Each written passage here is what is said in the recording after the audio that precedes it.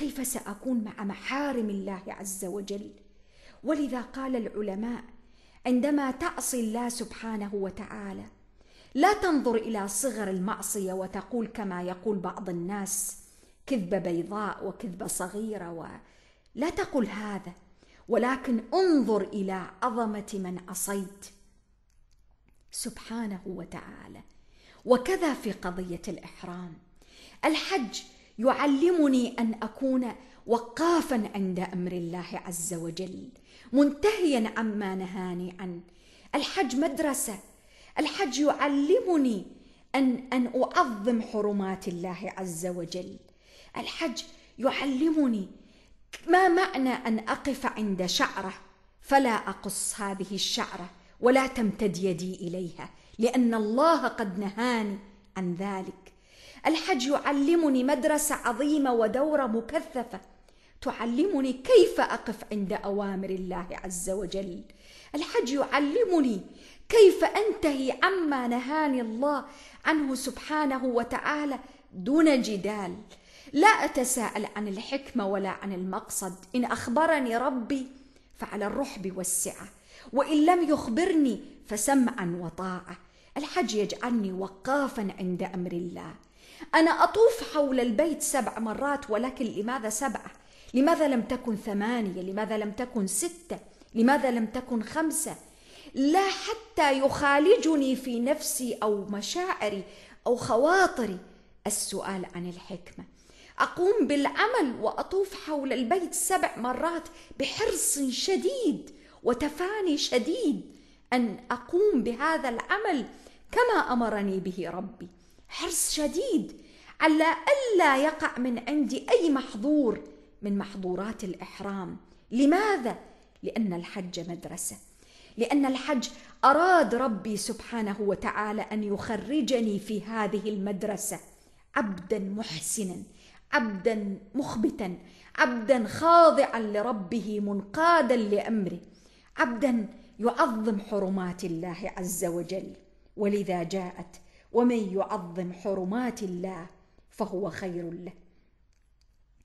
وتأمل قول الله سبحانه وتعالى: حنفاء لله غير مشركين به ومن يشرك بالله فكأنما خر من السماء فتخطفه الطير أو تهوي به الريح في مكان سحيق.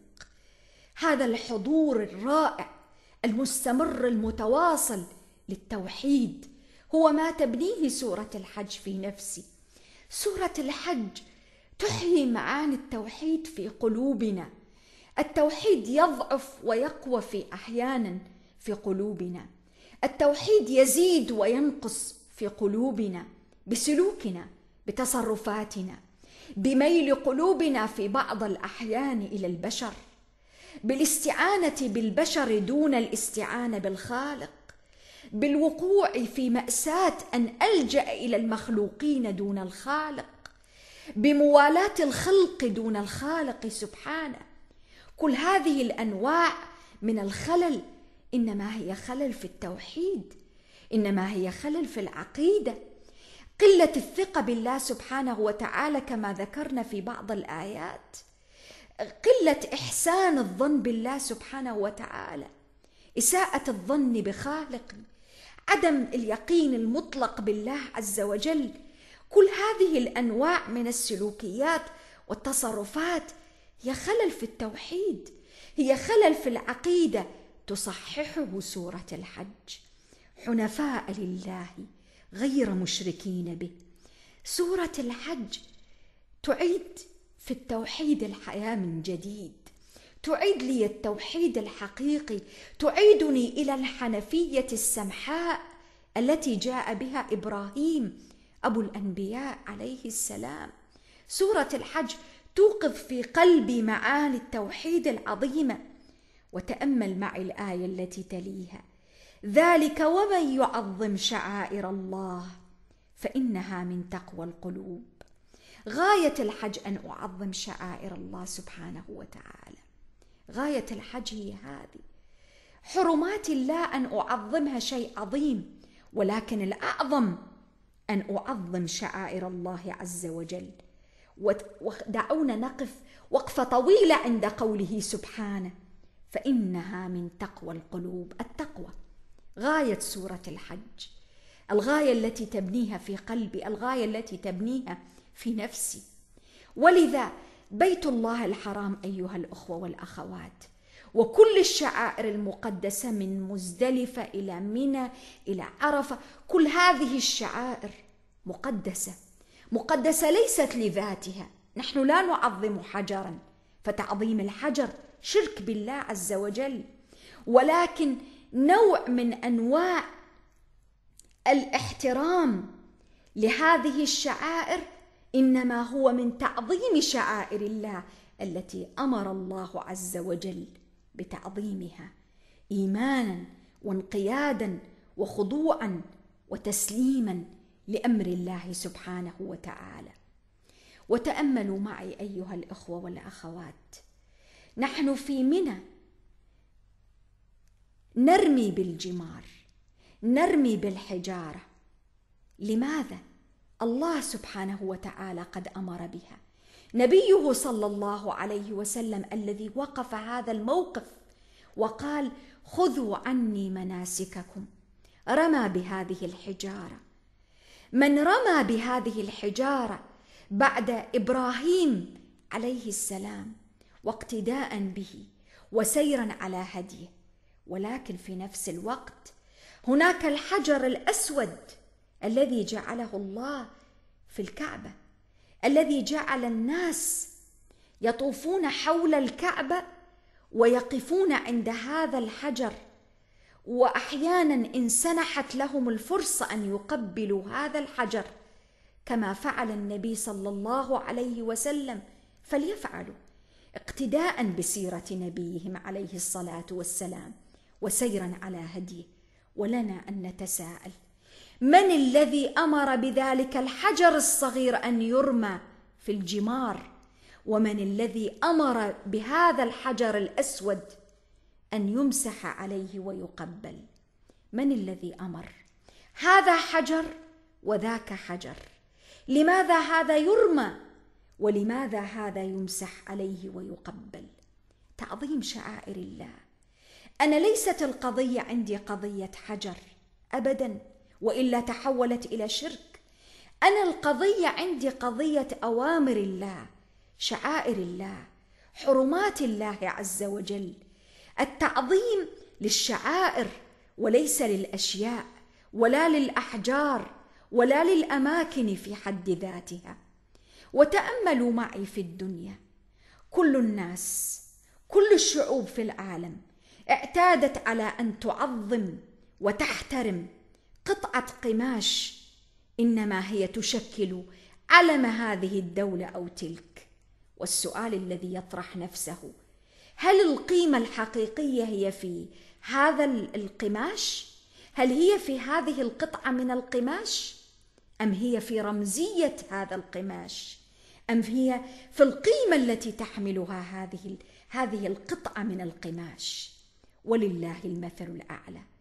تعظيم شعائر الله عز وجل، احترام أوامر الله سبحانه، احترام هذه الأماكن المختلفة التي أمر الله سبحانه وتعالى بالحفاظ على حرمتها، بالحفاظ على قدسيتها، إنما هو من تعظيم أوامر الله وتعظيم شعائره. وأريد أن أتوقف للحظات عند قدسية الأماكن، وعند احترام هذه الأماكن، وعند تعظيم هذه الشعائر من خلال احترامها، بألا يرمى حتى فيها أي قطعة من ورق أو ما شابه. لا ينبغي أن ترمى، تعظيما لشعائر الله، تقديسا لهذه الأماكن التي شرفها الله سبحانه وتعالى. ولذا من أشد العيب على المسلمين اليوم أن يستهان بالطعام والشراب فيرمى في تلك الأماكن وفي تلك المشاعر المقدسة. هذا نوع من أنواع التهاون في شعائر الله عز وجل، قل من المسلمين اليوم من ينتبه إليه. هذا نوع من أنواع التهاون لا ينبغي أن نسامح أنفسنا فيه. وكما أن هذه المشاعر المقدسة جعلها الله سبحانه وتعالى حراما وجعلها لها مكانة وقدسية في نفوس المسلمين، جعل للمسلم قدسية وحرمة ومكانة عظيمة لا ينبغي لأحد أن يتجاوزها أو يتطاول عليها. ودعونا نقف عند قول النبي صلى الله عليه وسلم إذ قال وسأل أصحابه أي يوم هذا؟ فسكتنا حتى ظننا أنه سيسميه سوى اسمه. قال أليس يوم النحر؟ قلنا بلى. قال فأي شهر هذا؟ فسكتنا حتى ظننا أنه سيسميه بغير اسمه. فقال أليس بذي الحجة؟ قلنا بلى. قال فإن دماءكم وأموالكم وأعراضكم بينكم حرام كحرمة يومكم هذا في شهركم هذا في بلدكم هذا. المسلم المؤمن لا ينبغي أن يتجاوز على أخيه المسلم في هذه الأماكن المقدسة. هو أي نوع من أنواع التجاوز في الأموال والأعراض والدماء حرام، سواء كان في هذا اليوم أو في غير هذا اليوم، ولكنه في هذا اليوم أشد، وفي هذه المشاعر المقدسة أشد. ولذا من حج فلم يرفث ولم يفسق رجع من حجه كيوم ولدته أمه. الحج المبرور ليس له جزاء إلا الجنة. الحج أشهر معلومات، فمن فرض فيهن الحج فلا رفث ولا فسوق ولا جدال في الحج. فلا كلمة نابية ولا كلمة سوء على أحد من المسلمين، ولا محاولة لإيذاء واحد منهم بأي شكل من أشكال الأذى. هذا النوع من أنواع التعظيم لحرمات الله عز وجل ولأوامره سبحانه من أن تنتهك لا يمكن أن يقع إلا من قلب لا يعرف الله، إلا من قلب لا يعرف إلا الله سبحانه وتعالى. القلب المخبت، القلب الخاضع، القلب المتقي الراجع العائد إلى الله سبحانه وتعالى. الالتزام بحرمات الله جانب عظيم من جوانب التقوى، ولكن الأكمل والأتم أن أعظم كل شيء يدلني على الله سبحانه وتعالى. هذه المواقف العظيمة في الحج لا ينبغي أن تغيب عن أذهان الحجيج وهم يتوجهون في عرصات وفي مواقف الحج المختلفة في مختلف الأماكن المقدسة. لنا أن نربط ما نراه في واقعنا وبين ما نتدبره في هذه السورة العظيمة. وللأسف الشديد في أثناء الزحمة وفي أثناء الازدحام الشديد والانشغال والما يحدث في مواقف الحج المختلفة من غضب أحيانا ومن نسيان للمواقف التي نمر فيها كحجيج، يدفع بالبعض منا إلى أن يفقد أعصابه، وربما تخرج منه كلمة لا تليق، ربما سب، ربما شتم، ربما كلمة نابية. هذا النوع من أنواع التهاون إنما هو تهاون في شعائر الله عز وجل، ينبغي أن يتوقف الحاج عنه، ينبغي أن يتوب إلى الله عز وجل ويتراجع، ينبغي أن لا يقوم بهذه الأعمال، أن يتوقف عنها. ينبغي أن يكون تقديسه وخشيته وخوفه من أن يفسد حجه بقص شعره أو بمس طيب، ينبغي أن يكون بالضبط كما يتهاون في كلمة نابية أو في إساءة لمسلم أو في رمي قطعة ورق أو قطعة طعام أو في أحيانا أن يدوس بقدمه على الطعام دون أن ينتبه أو دون أن يلتفت. هذا النوع من أنواع التهاون